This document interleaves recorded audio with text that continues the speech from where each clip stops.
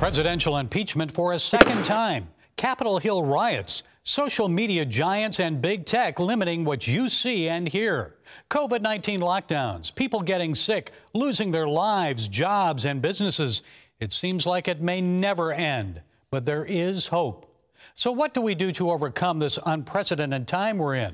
Well, joining us to provide his thoughts is Richard Battle. Mr. Battle is author of the book Navigating Life's Journey, Common Sense in Uncommon Times. So, Richard, it's so good to talk with you. We're certainly in uncommon times, and we sure could use some common sense right now, but it seems everyone's caught up in emotion. Let's first look at the rise of big tech and the social media giants. So do you think that they're having a positive or negative impact on our society and the American psyche at this time? Well, my personal opinion is it's a negative on the psyche, and it's all part of the media increase in our lives and trying to get us jacked up for the present. And fortunately, we of faith have a perspective that's a little bit longer that we can rely on, and we know how the story ends. So hopefully they will not affect us as much as people who don't have faith.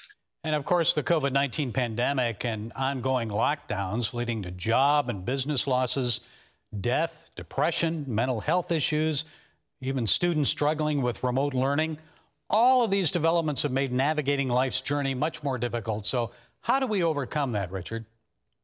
Well, and as I've told people, normally when we face challenges, we face them individually or in small groups. And with COVID, we're all facing the same storm at the same time. So it's been a real interesting period of time.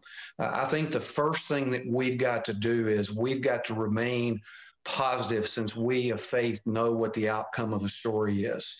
And I think of Viktor Frankl in the Nazi concentration camps, where he discovered that man's last freedom was how to choose their attitude no matter what the circumstance. And he discovered people with positive attitudes survived the camps at greater numbers than those with negative attitudes.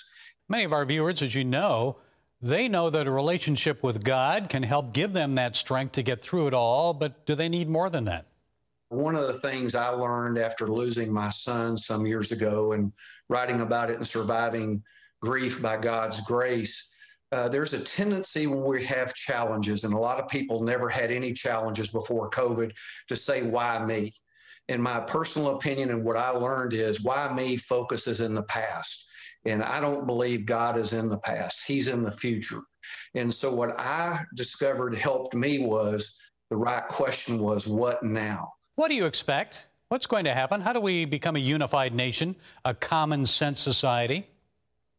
Well, Winston Churchill, who I think is one of the greatest leaders of the 20th century, said, in war, resolution; in defeat, defiance; in victory, magnanimity; and in peace, goodwill. And to bring the country back together in unity, there's going to have to be magnanimity from the victors. If not, there'll be nothing but defiance from the losers. And we've not seen magnanimity yet. I hope it will come, because that's what we have to come back together. How do we do that, though, with impeachment? I mean, to me, that's not a way to unify a nation. It's easier said than done, isn't it? Well, absolutely. It's easier said than done, and it has to come from the victors. And we who are in the South, our ancestors knew, based on Reconstruction after the Civil War, what happened and some of the bitterness that came because of the oppression of Reconstruction. And to get over this election and move forward, the winners are going to have to reach out to the losers and not persecute them, but invite them back to the table to converse, listen to their opinions, consider it, compromise periodically, and bring us back together with a single focus and mission as a country. But if they pursue prosecutions and persecuting people of faith and people who disagree with them, unity will not come back. Okay, we'll see what happens. A lot up to Joe Biden and also the leadership on Capitol Hill. Your book is Navigating Life's Journey, Common Sense in Uncommon Times. Richard Battle, thank you for sharing your time and insights today. Thank you, and God bless America.